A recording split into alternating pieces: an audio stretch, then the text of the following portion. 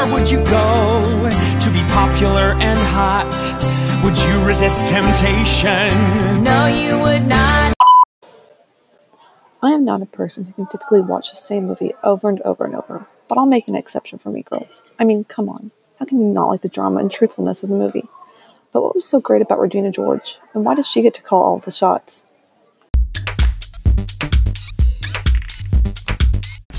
Regina George. How do I even begin to explain Regina George? Regina George is flawless. She has 2 Fendi purses and a silver Lexus. I hear her hair is insured for $10,000. I hear she does car commercials in Japan. Her favorite movie is Varsity Blues. One time she met John Stamos on a plane. And he told her she was pretty. One time, she punched me in the face. It was awesome.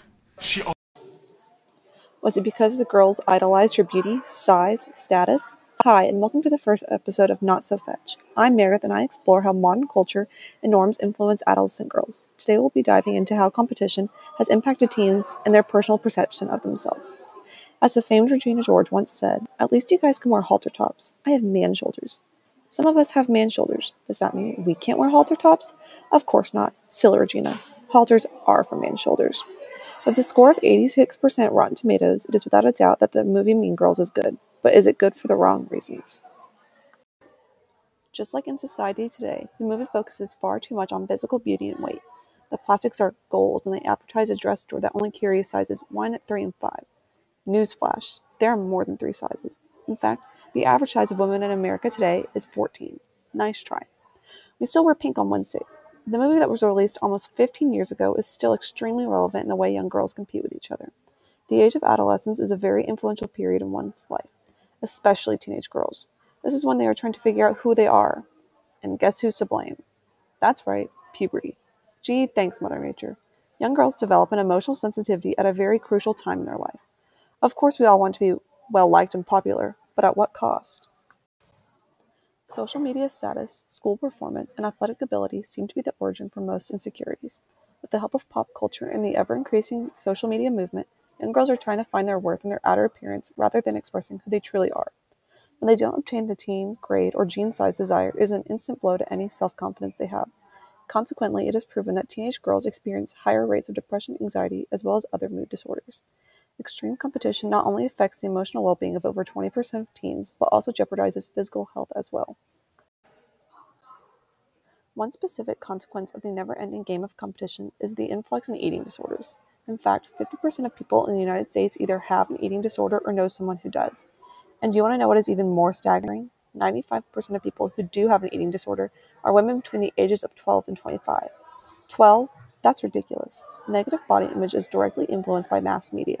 Celebrities, fashion models, and show hosts are often seen as role models, especially teenagers. Some, not all, but a significant amount associate their fame and success with beauty, wealth, and weight. Hence the term thin ideal media. Thin ideal refers to media images, shows, and films that contain very thin female leads. This is something that comes up a lot in fashion magazines, clothing catalogs, and pop culture television shows. Thin ideal media highlights the idea that thinness is a good and desirable thing to be, even if it is to a level that is potentially damaging to a person's health. And what's being done to stop this? Take the Victoria's Secret fashion show, for example. Sure, I love to watch it, but I like to care about myself afterwards. These models are idolized as perfect and having body goals. While these issues have been somewhat addressed with the inclusion of plus-size models, there is still a negative stigma around being plus-size. Why do plus-size models lack the attention and coverage when compared to the traditional ideal of a supermodel?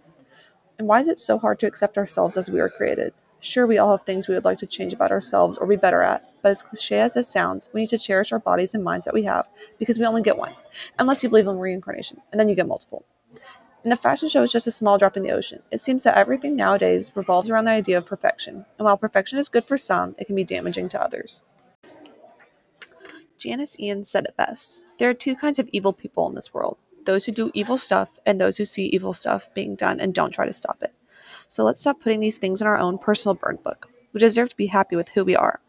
That's it for this week's episode of Not So Fetch. Come back next Friday to hear how parents, coaches, and other important authority figures can help adolescent girls navigate this tumultuous time.